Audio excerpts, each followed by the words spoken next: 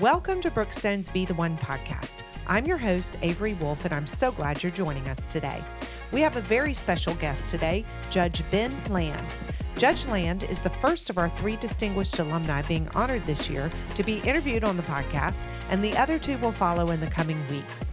Judge Land was in private practice for over 2 decades before being appointed to serve as a Superior Court judge in 2018, and then the Georgia Court of Appeals in 2020, where he continues to serve today. I'm so grateful he carved out time in his busy schedule to talk to us. It was such an honor. So without further ado, let's get to my conversation with Judge Land. Welcome, Judge Land, to the Be the One podcast. We're so glad you took the time to be here today. Thank you for having me. It's a pleasure to be here. Well, thank you. And I know your schedule's so busy, so I really do appreciate you carving out time to be here in person. My pleasure.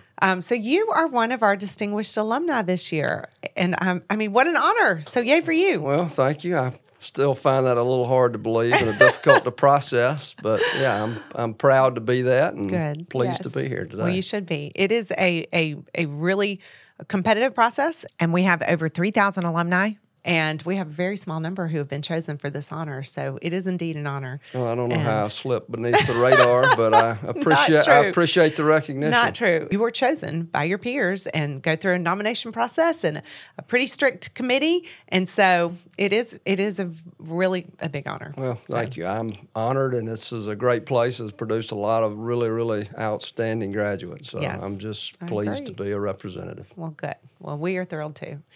So tell us, for those who don't know you, a little bit about who you are and your family and your relationship to Brookstone. Okay, so I'm Ben Land. I'm a lifelong resident of Columbus, and I started at Brookstone, I think, in 1973. Wow. That'll tell you how old I am, as a first grader. So I was here from 1st through 12th, and I was one of 4 siblings, the youngest of 4, all of whom graduated from Brookstone. Wow. And so I was here through 1985, graduated in, I guess, June of 1985. Okay. And then went on to the University of Georgia for my undergraduate education in business. And then after that, went to the University of Georgia Law School. Okay. Came back to practice law in Columbus. And for 25 years, I moved literally about 10 feet from one office door to the next. And thought I would stay there another 25, but about 5 years ago, I left to become a Superior Court judge, I guess 5.5 years ago now. Wow, yeah. And did the Superior Court role for 4.5 years, and I've been on the Court of Appeals for a little over a year now. Okay, so all right.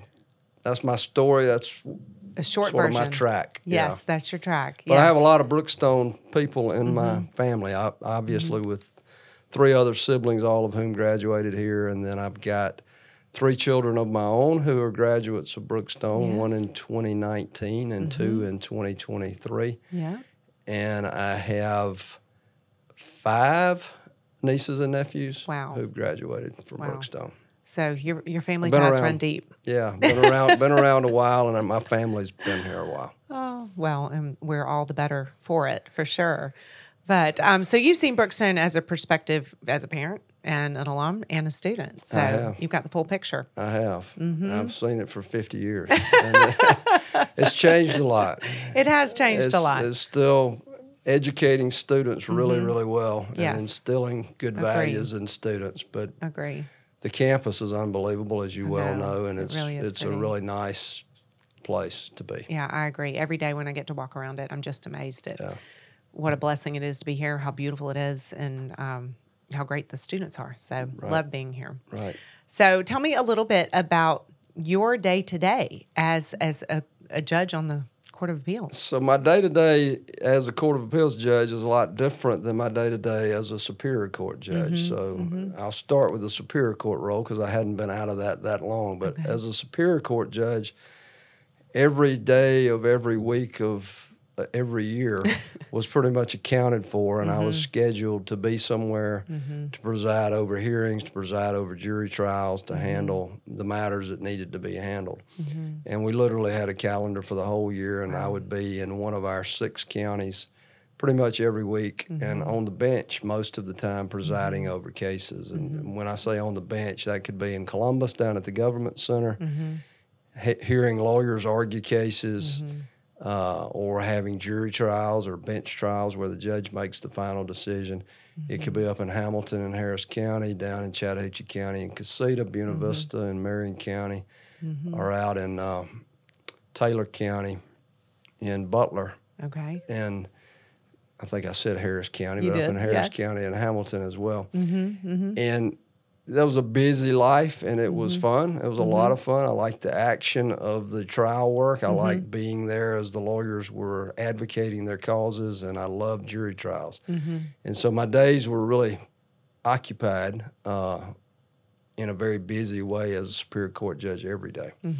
Transitioned to the Court of Appeals in Atlanta. Our chambers are in Atlanta, and my courthouse is now in Atlanta. Okay. And Didn't know that. There's 15 of us on the Court of Appeals, and we're all statewide judges, meaning we handle appeals from superior courts or state courts or other courts around the state on a statewide basis. So one day I may be hearing a case arising out of Columbus, or I may be hearing a case arising out of Jessup or Brunswick or Hayhira or wherever it may be.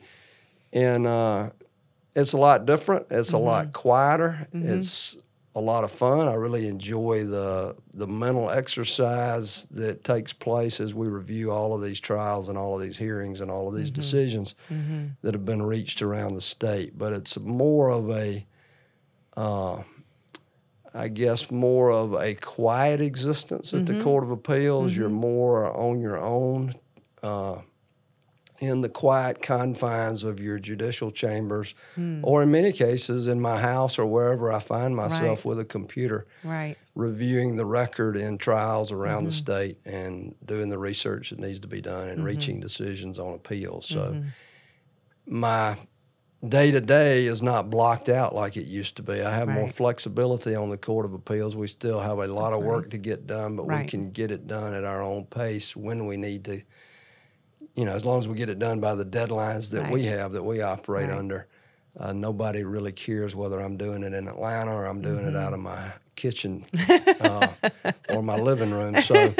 So some days I'll find myself in Atlanta in my chambers with my staff. I'm fortunate enough to have 3 attorneys that work for me and a judicial assistant up there. And I may be up there talking with them about our cases, and I may be up there talking with the other judges, debating who should prevail in a certain case. I might be up there having hearings where lawyers are coming from around the state to argue their case. Or I may be back in my house in Columbus thinking about the case and writing a decision or editing whatever my staff attorneys have come up with as their recommendation for a case. So there's a lot more flexibility in my life now. There's still the same amount of work. It just gets done in a different way. Yeah, that's a good way to say it, for sure. Now, did you always want to be a judge? Did you always want to be on the bench? No, I really didn't, and I didn't always want to be a lawyer. I wanted to play baseball is what I really wanted to do, but around 9th or 10th grade, I realized that was probably going to end in 12th grade. So I changed my focus, and then I decided I wanted to go to Athens, and that was about the extent of my thinking of what I wanted to do. So I went Probably not uncommon. I went to Athens and enjoyed myself and had a good time and just a great experience. And I still wasn't convinced of what I wanted to do, but law school seemed appealing. So I signed up for law school, and it was my first year of law school that I realized that, I can see myself doing this as a career. And being in the courtroom is really something that I, at that point in time, decided was the path for me. Awesome. So for all of those Brookstone students out there, if you ever listen to this podcast, this may or may not go against what your parents are telling you, but it's okay not to know. And it's okay even through your college years to still be confused and not really sure of what you want to do. I didn't figure it out till law school. Yeah, I wholeheartedly agree. You know, I think it's rare is the child or the teenager that knows this is exactly what I want to do and this is the path to get there. Right. I think a lot more of us, myself included, are like, let me just figure this out as I go. I've always been amazed at the college tours that you take your kids on, and they always ask without fail, what's your major? What do you want to do? And pretty much everybody on the tour raises their hand. They know their major. They know what they want to do. And then they're the land kids who say, I'm undecided. We'll find out. that's probably a lot of my influence on them. That you've got time to figure it out. There you go. There you go. Well, so how do you think that Brookstone did prepare you for where you have landed? Pardon the pun. I think it worked well. I think Brookstone gave me the foundation that I needed to succeed in college, really, if I look back on it. Probably beyond the relationships and the lifelong friends that I made and the instruction I got from some really good faculty members. The number one thing I think I took away from Brookstone was I learned how to study. I learned how to process information and to learn, and I learned how to work. And I think those things are what equipped me for college. And, I didn't necessarily find college easy, but I felt like I was totally equipped to do the work that was needed in college and to do it well. And I think I got that from Brookstone. That's great. Well, you've just offered one piece of advice to our students, but if you could go tell our high school students right now something, what would it be? I would say, beyond the obvious of working hard, being honest, and, living a life of integrity, be yourself. Don't be afraid to try new things and believe in yourself. It is so common for young people to be intimidated by folks that are older than them, even folks that are a few years older than them. But particularly as they look at adults, old folks like me, they get intimidated by, well, can I really be a lawyer? Can I really be a doctor? Can I really be an engineer? Can I really be whatever, school teacher? And I think they just need to learn that, they can do all of that if they want to do it. And if they will believe in themselves and take it a day at a time, they can achieve their dreams. That's so true. I think that's the best advice I could give a young person. So true. Well, we talk a lot about honor here. It's one of our core values. We have 7 core values that have withstood the test of time. And we started with 3 originally as a school, as an institution, and then others have been added through the years, honor being one of them. So how do you see that not only play out in your day-to-day, but how important is it for our students to understand that concept? I think it's vital. I think it's absolute. I don't think it's optional. I think to really succeed in the world that we live in today, honor is an absolute necessity. It's not optional. It's not something that, let me see what I can get away with, and maybe I can win something today in a way that's not quite honorable, because that will always catch up with you. It's not the right thing to do, but it will always catch up with folks, and I see it all the time. Obviously, in my chosen career path, I see folks that have made plenty of mistakes and have not always lived in an honorable way. And our job in the judicial system, or the legal system in general, is to deal with those mistakes, try to rectify those mistakes, try to help people get back on the right path. Even folks that have done some pretty terrible things, the goal ultimately is to rehabilitate them and get them to be productive, honorable members of society. It doesn't always work, but I think young people need to understand that without honor, they're never going to really succeed in life. You have to be somebody that people can count on. You have to be somebody that people can rely on. You don't have to be the smartest guy or girl in the room. You don't have to be the best person around. You don't have to be the best at whatever it is you're studying or you're doing. But if you are somebody that people can rely on and they can count on your word and count on you to do what you say you're going to do, you're going to be a success in life. And people are going to want to associate with you. People are going to want to hire you. Businesses are going to want to hire you.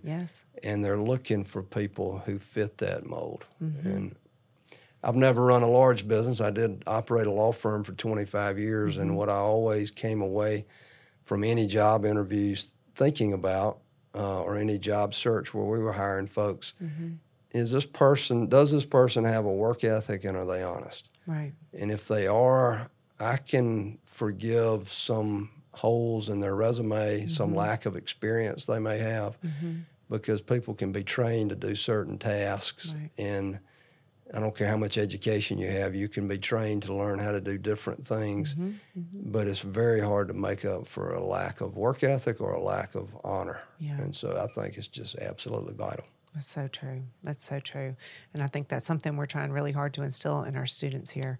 so that when they do go off, that exactly those employers and those future people that they will be working for and working with will be able to count on them and trust them. And, so I think that's a powerful thing.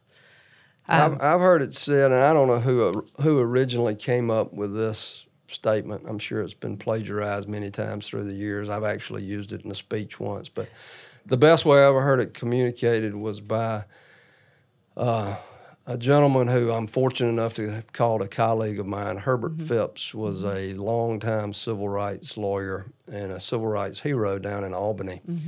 He was a judge in Albany, and then he's later served a long time on the Georgia Court of Appeals. And I was fortunate enough to get to serve with him for about a year before he's no longer serving. He was a senior judge, and his services came to an end as a senior judge. But this guy led a remarkable life. I mean, he was part of the civil rights movement in the 60s. He actually served time in jail next to Martin Luther King. Wow.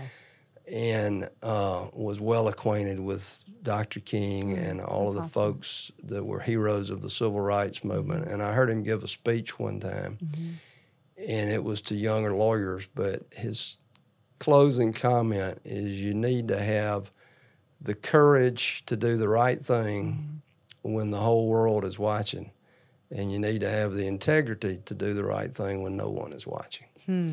And I think that sums up what a life of honor means. Wow.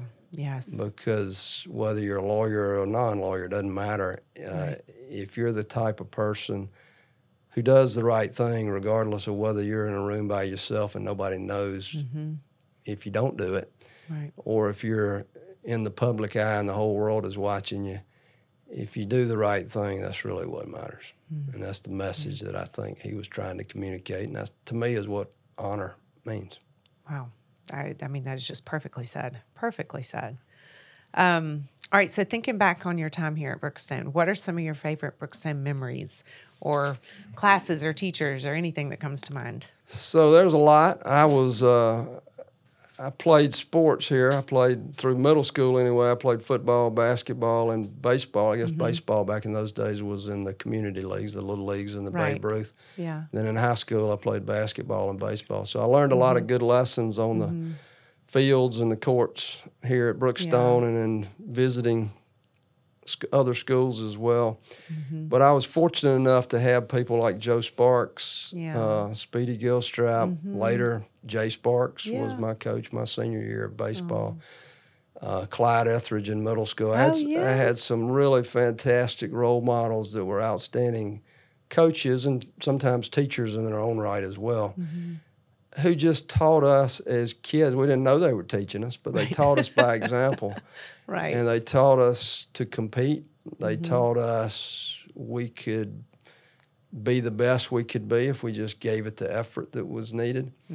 Even though we were often overmatched in basketball, particularly in high school, I still vividly remember Joe Sparks telling us before the game and at halftime of games that, guys, these boys put their pants on one leg at a time, just like you.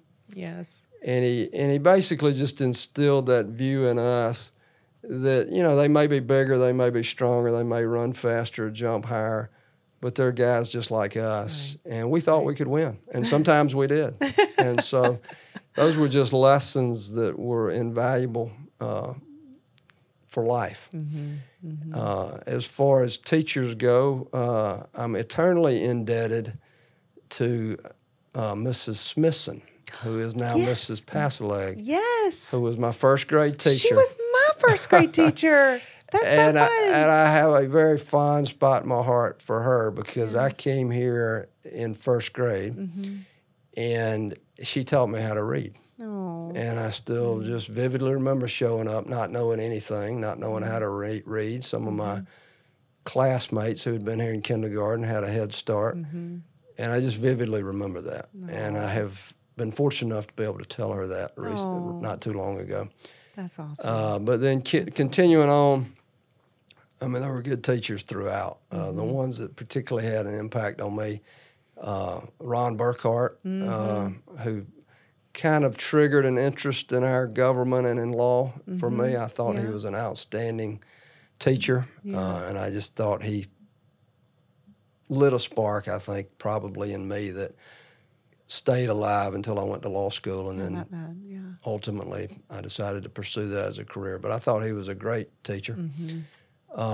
We had others like Howard Mendel and Dave Youngblood, and then, of course, I'll save the best for last, Sam Pate, and Nan as well. Yes. But whenever I say Sam and Nan go together, but they were both great teachers, and I've stayed in touch with Nan as recently as a few weeks ago. Really? And she's great. She's wonderful. But you cannot beat Sam Pate, and I'm sure you can interview every Brookstone graduate that comes through here, and almost everybody's going to tell you a Sam Pate story, and almost everybody's going to put him at the top of the list. And as you well know, he taught biology and zoology and ornithology, and I'm probably missing one, astronomy, I think, in an unconventional way. But he taught it in a way that piqued the interest of teenagers. And I think he realized, I never talked to him about why he did what he did or how he came up with his method of instruction. Right.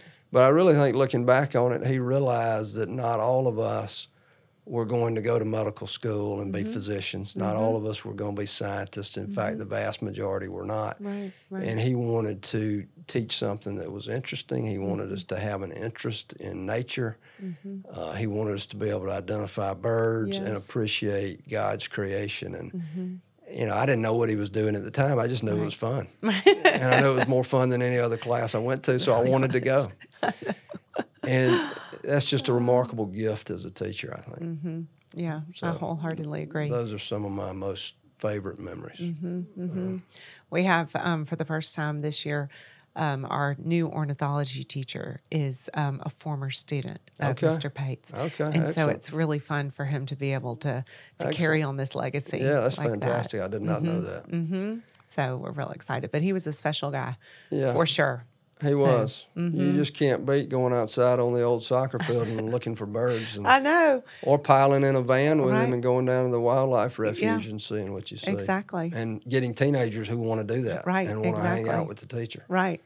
I know. So- And see birds today that you remember the genus species because of Mr. Pate, you Right, know? It's right. really fun. And I actually had a chance to see him. He was in hospice before he died. And I went to see him because I did care about him so much, but also went to see him with a question because I had been told by neighbors in North Columbus, out where I live near the Harris County line, that they had seen for years a cougar in the area.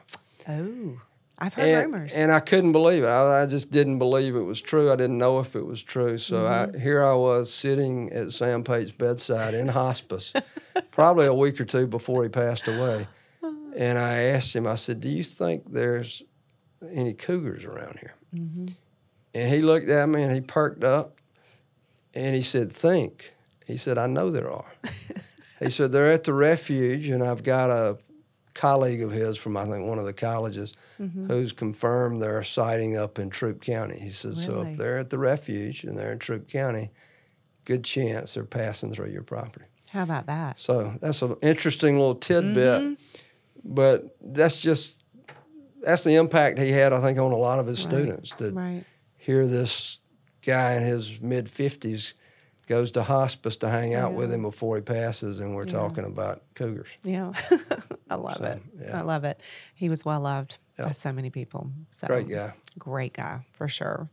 Okay, so shifting gears a little bit. I know you've already imparted so much wisdom, it's hard for me to believe I'm even going to ask a question for you to give us more. But what is the best piece of advice you've ever been given, or something that just had an impact on you? And you've already said some, so. Well, probably the best advice I ever got was from my mother, who said, live by the golden rule. And she was a very wise and sweet woman. She's no longer with us, but you know, her advice was plain spoken and simple. And it was all about treating people well and never mistreating anybody. And if you just want the best advice of how to live your life, it really comes down to that. from my dad, I think the advice is finish what you start and work hard. He is a workaholic, if there ever was one, which is not necessarily what I'm advocating or striving to be myself, but as far as his advice to his children, really by example more than anything else, is finish what you start. And no matter what your job is, whether you're digging ditches or practicing law or judging cases at the Court of Appeals, do it well, do it to the best of your ability. And I think those lessons have stuck with me for many, many years. And then as far as the practice of law is concerned and really how to conduct yourself as a professional, it doesn't get any better than what I attribute to Herb Phipps on the Court of Appeals, of doing the right thing no matter what. Have the courage to do it when everybody's looking, even if it's hard, even if it's unpopular, but do the right thing. And when nobody's watching, even if you think you can get away with something, resist the temptation and instead lead a life of integrity and honor. I think that's so powerful. I think that's the most important, some of the most important lessons for anybody. They will serve you well, for sure, Right. adhering to those. Absolutely. Okay, so what about books? I'm always asking people about books. I love to read, and I want to hear from you. Well, you can't ask me about a book without me saying the Bible, so I'll throw that out there. There you go, yes. And, I was raised in the church and have a strong faith, but I've never sat down, I admit it, I've never sat down and tried to read the Bible. Well, I have tried. I've never made it through cover to cover until this year. I started in January, and I'm on one of these 365-day plans. Yes. And so here I am 75% of the way through That's it. awesome. And I find it fascinating.